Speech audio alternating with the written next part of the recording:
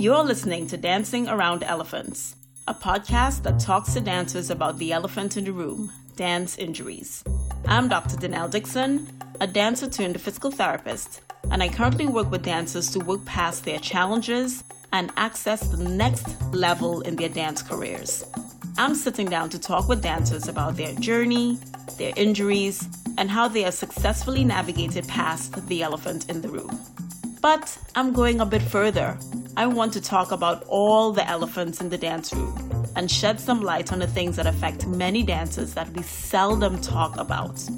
My goal is to change the way that we approach injuries and issues in the dance community, and it all starts with a conversation. Let's get started.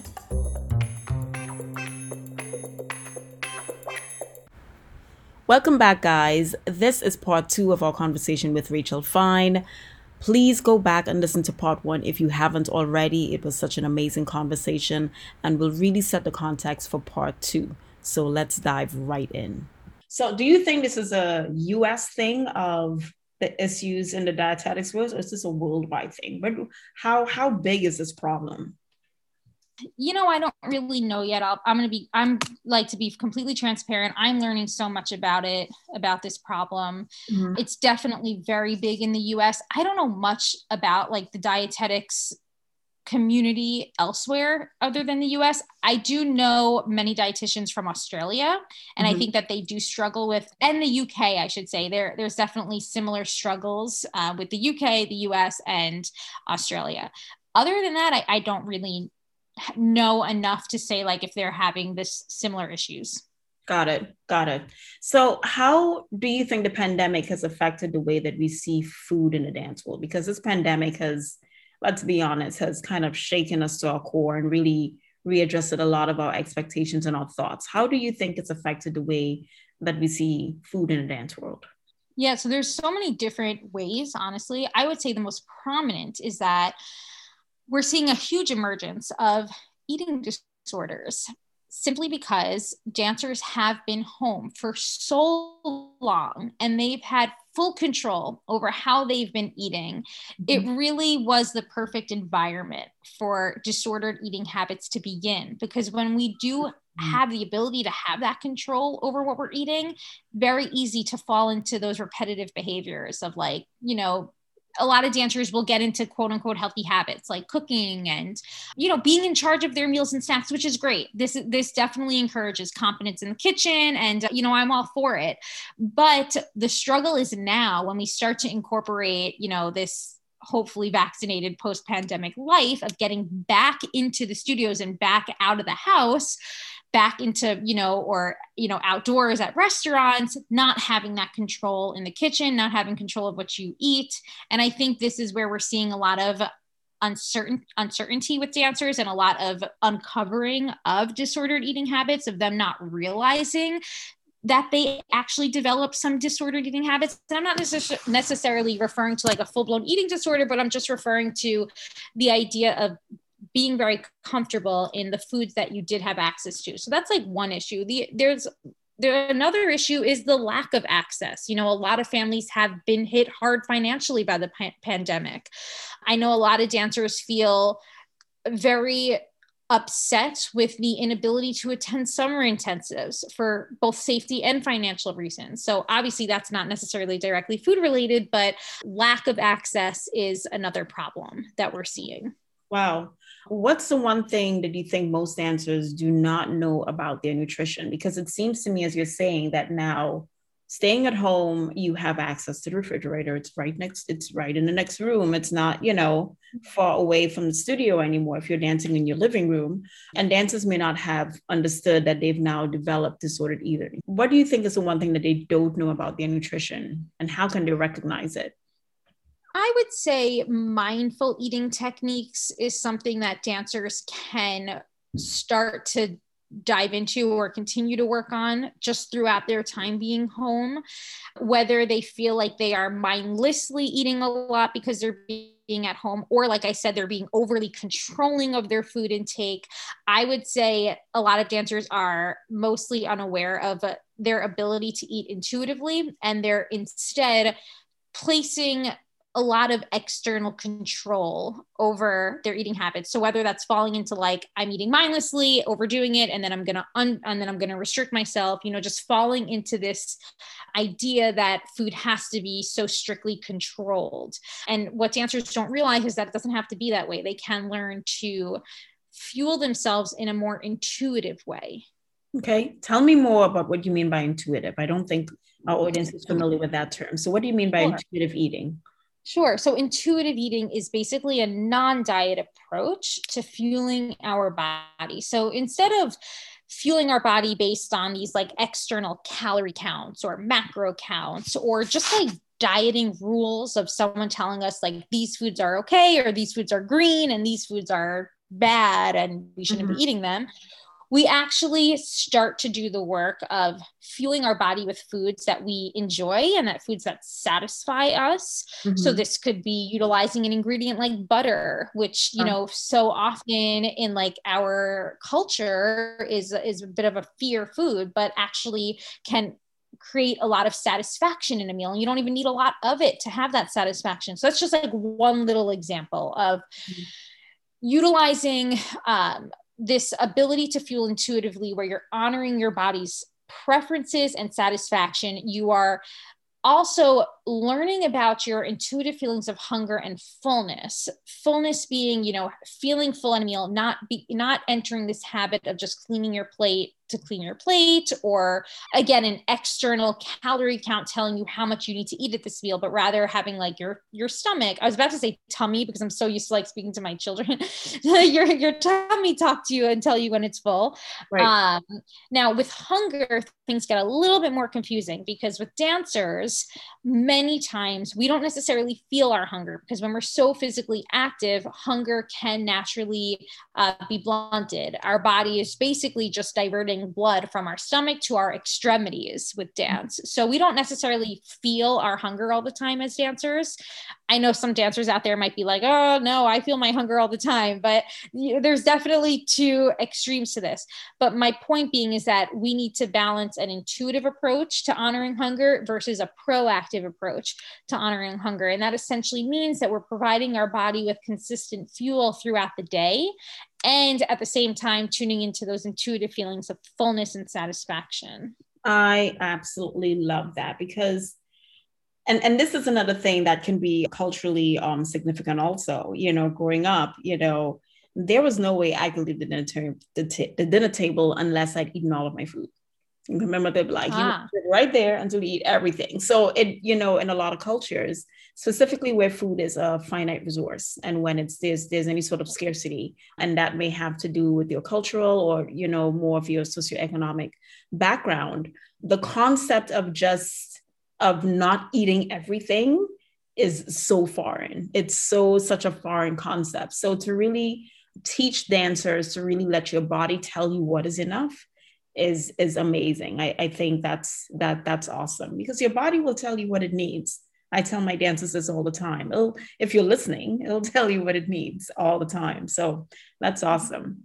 So let's go into dieting fads.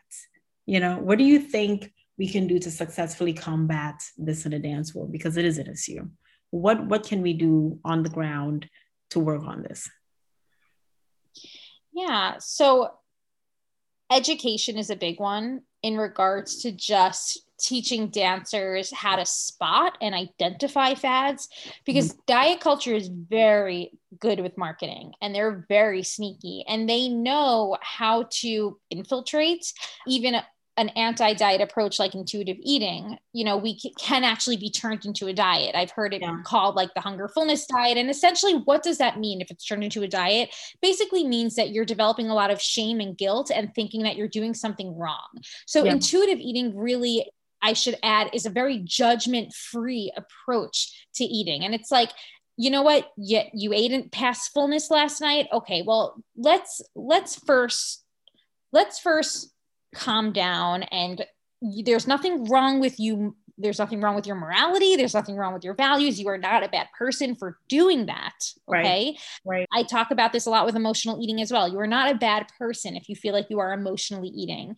But what else can we now learn in regards to what actually might help you. With emotional eating, maybe it's other coping mechanisms. Mm-hmm. With dieting, it's learning, well, what will actually help you? And it's realizing that you deserve to nourish your body consistently throughout the day. You as a dancer, you as a human deserves consistent nourishment throughout the day. So any restrictive type of diet that is rooted again in that unrealistic ideal of achieving a very white elitist aesthetic, okay, is what needs to be taken off the table. And what we need to focus on are other parameters, you know, how you're feeling mentally throughout the day. Mm-hmm. I know with my own disordered eating history, I was burnt out. This is what basically prevented me from continuing dance for a certain period and moving to nutrition, because I was tired and burnt out. I just didn't have the energy for a dance class. I had the energy to sit in an academic class, but not in a dance class. Yeah. You know what I mean? And I had to learn how to fuel my body better, Yeah. both physically and mentally. Yeah. So I would say education is a big one. Yeah, no, that's awesome. So you bring up a good point in terms of like the aesthetics in dance. And I want to touch on that because I think it's so important. Let's talk a little bit about the intersectionality between body type and structure and nutrition and dance. These three parallel structures and how, and there's a really complex intersectionality. We touched on it a little bit earlier, but it really it places us in the direction, on the doorstep of talking about what inclusion really looks like, you know, for everyone. Is there really a place for inclusion that we can continue to promote an ideal body in dance, not healthy bodies? That's a really great question. And again, this actually reminds me of a conversation I had with someone about, specifically, again, it's actually Sydney Washington. She's wonderful. we had just like you and I are having a great conversation. I had a great conversation with her, and we were basically talking about the fact that the industry, whether the industry is ready is one thing, whether the audience is ready is a whole nother thing, right? And yeah. So we've got two things that need to happen right now. We need an industry that needs to become more open arms to different body types, because at the end of the day, body is very genetically determined, and anyone who is trying to severely control their body type and their body weight at a place that is not where their body wants to be, their body is going to fight them. It's not going to end well. Okay. Yeah. So we can't have all of these dancers. And again, I realize I'm talking from a place of privilege, of thin privilege, but it's very unrealistic to have dancers who are constantly fighting an ideal. Okay. Yeah. So we need to work to change that ideal, and we need to work to change the bias that the audience might feel towards various body types on stage. Yeah. How do we do that? I'll tell you how we do that. I don't know all the answers. Okay. Actually, I shouldn't really say I can tell you how I really don't know all the answers, but I know one thing that has helped me personally, because, you know, we're all audience members, right? We're as dancers, starting with my social feed and changing up who I'm following and following more diversity, whether that's diversity in skin colors, whether that's diversity in body types. That is what slowly helps to detangle, in my opinion, in a very superficial sense, but in a very millennial and maybe Gen Z sense, slowly detangle implicit bias. So, you know, we're turning to Instagram so much during the day, right? It's autopilot at this point. We're opening it up. What's the first thing we see? Well, if we cultivate a feed that really exemplifies more diversity, in my opinion, that's what's going to subconsciously start to help our own implicit bias. Yeah, no, I think that's amazing. Diversify your feed like you diversify your food. That's what I say. Yes. Exactly. We got to untangle it from the bottom up, and it definitely starts with all of the simplistic things that we're constantly fed every day that we are not even aware of. So I mean, there's so many questions in my mind, Rachel. Can good nutrition really truly exist in a sport or art form that's so aesthetically inclined? Can we really achieve this? Is this possible? So that's a good question. First we have to actually clear up what it means to have good nutrition, because good nutrition in of itself, in my opinion, what I've come to learn over time, is more than just our physical body. It's also our mental health. In fact, I think having a nutritious diet that supports our mental health comes before our physical health. And what that would mean for someone like myself personally is that I'm incorporating my favorite foods. I'm not restricting, for example, desserts, because I like sweets. And if I were to do that, I would feel very restricted. My mind would be consumed and I would be distracted from my performance goals. So we have to redefine what good nutrition means. Now, again, I realize that this can come off as saying like, oh, well, I just eat sweets all day. No, not at all. Actually, the work with intuitive eating and making peace with food, making space for all foods that we love, you actually, believe it or not, over time, start to realize that you are also choosing foods that make you feel good physically. So supporting that physical health. Yeah. So choosing perhaps a higher fiber option, because that higher fiber option is going to provide more sustainable energy over time, which is more beneficial for like a 3-hour rehearsal or longer. So it's really naturally allows you to find this balance of where you are honoring your preferences and foods that you love. And then also being like, you know what, I'm craving some vegetables right now with my chicken because I need that fiber. I need that roughage right now. It's going to help support energy levels, etc. So you do find a natural balance once you let go of restrictions. Yeah, no, that's amazing. So Rachel, what's next for you? You've done so much work. You've had such an amazing journey.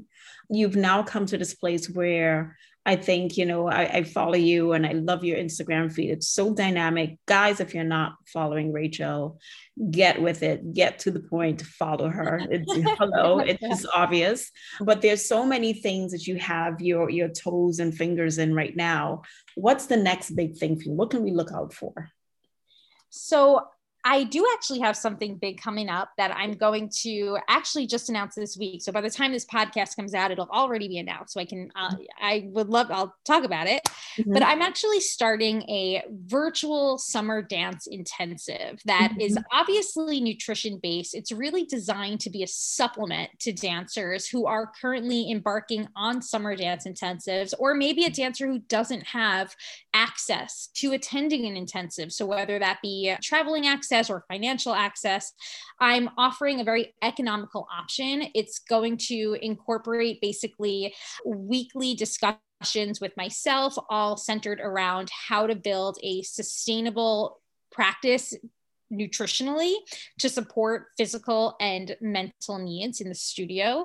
It's called The Healthy Dancer, which is my program, The Healthy Dancer, but summer intensive. Yes. So I'm excited about that. Yeah, that I would say is my biggest program that I'm working on right now. And I'm also going to be hosting a bunch of master classes, virtual, of course, through that. So it'll be fun. Oh, that is so needed. So timely, right on time. I'm so happy that you're doing that. If you had one thing that you wanted to say, that if you had no restrictions on resources, times, finances, anything that you can change in a dance world regarding nutrition, what would that be? I'm sorry, can you repeat the question? No worries.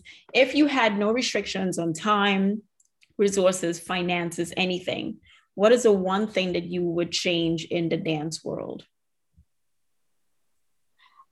I would say the body ideals, because I just feel that it really is so unfortunate that so many potentially talented students are stopping dance, whether they are being forced to stop or their own burnout, and whether it be like body dysmorphia or body dissatisfaction is causing them to stop at such a young age. I think we're missing out on so much potential talent in regards to all fields in dance, in regards to who could be dance nutritionists and PTs and performers and audience members and educators and musicians. It's just it's very sad to see a dancer stop at a young age because of the development of disordered eating. Yeah, no, that's awesome. Okay, so we are in the wrap up phase. So we're going to talk about a couple of other questions, and then we're going to go into the quick round, which is one of my favorite parts of this podcast. So, what are 3 essential things you think every dancer should know about their body to be successful? So the first is that you do not have to restrict your food choices to be a successful dancer. In fact, I'm going to go as far as to say that when you do restrict your food choices, you will be more inclined to not be a successful dancer because you will be headed towards that road of burnout.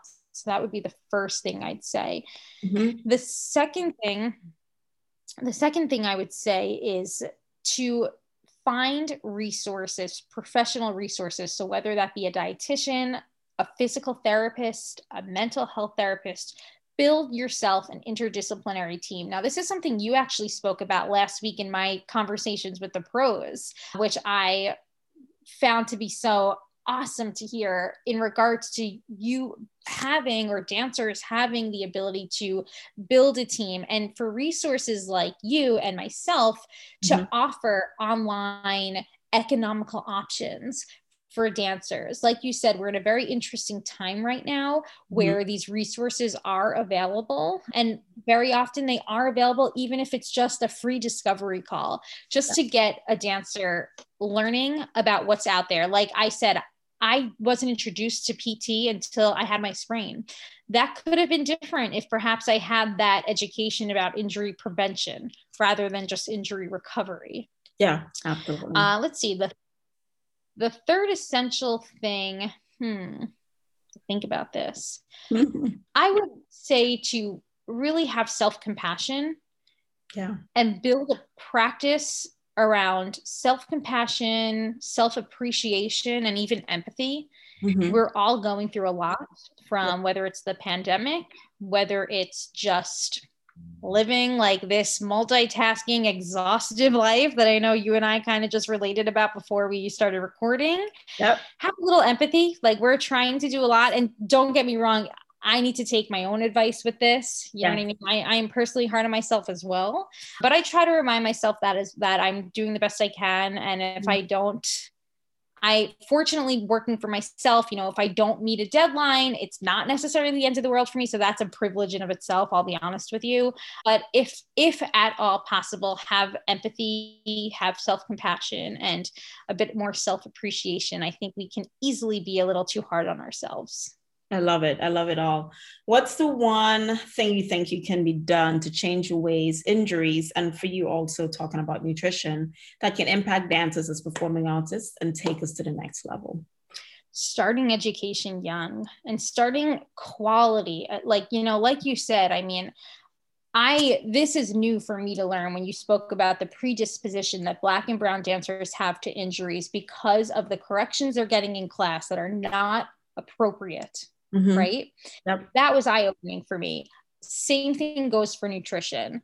Seeking professionals who have cultural sensitivities, or I don't know if that's the right term, but cultural awareness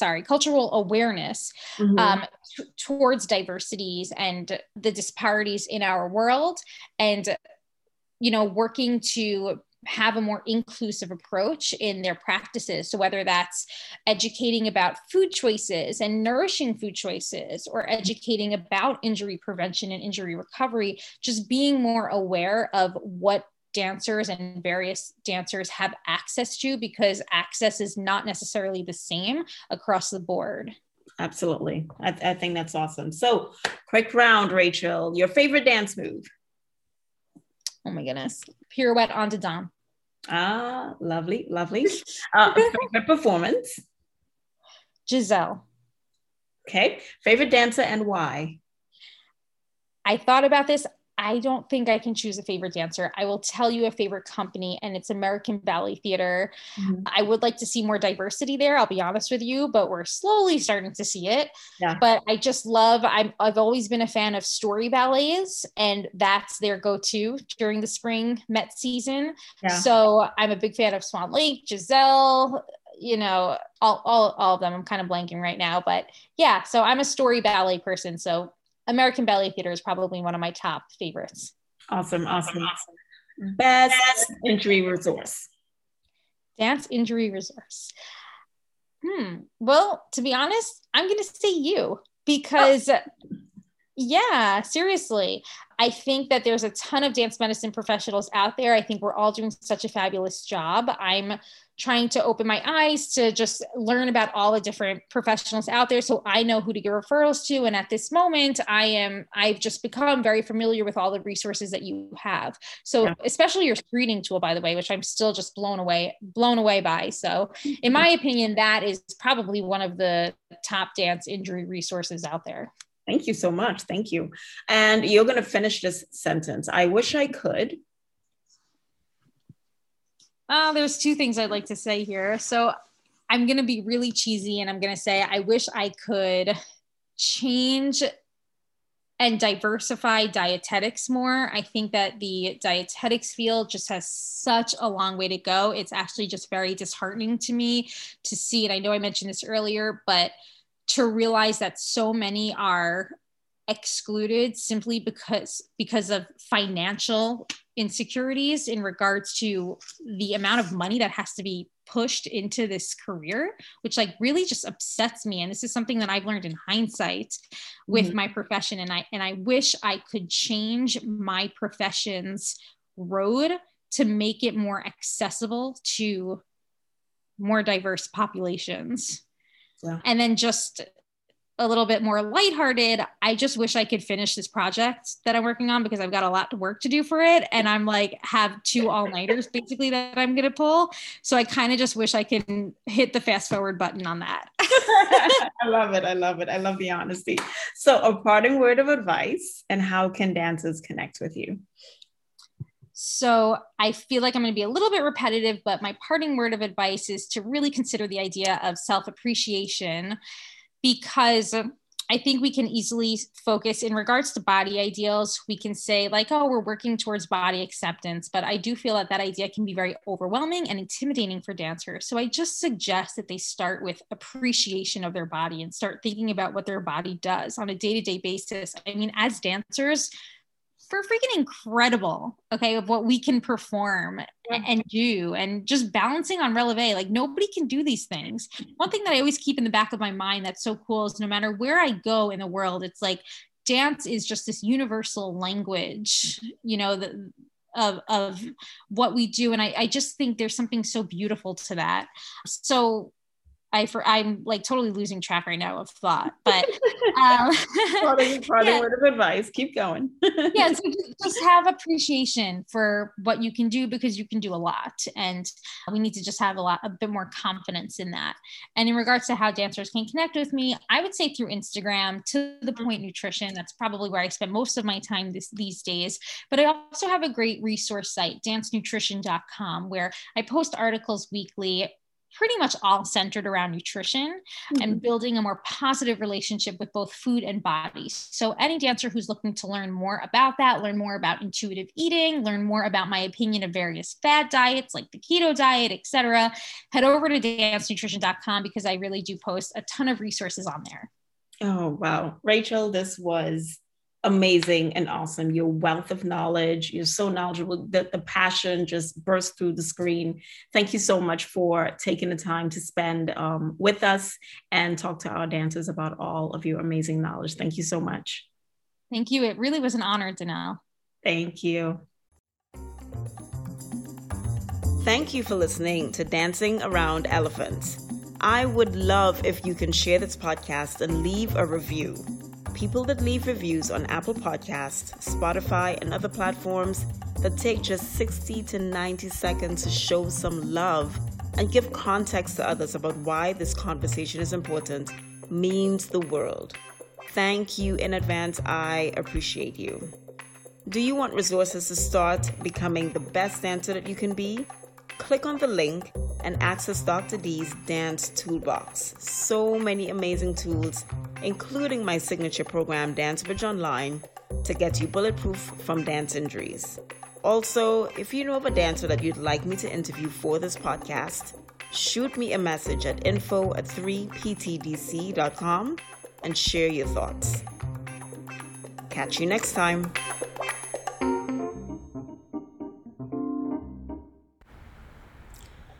Welcome back, guys. We are completing... Welcome back, guys. This is part 2 of our conversation with Rachel Fine. Please go back and listen to part 1 if you haven't already. It was such an amazing conversation and will really set the context for part 2. So let's dive right in.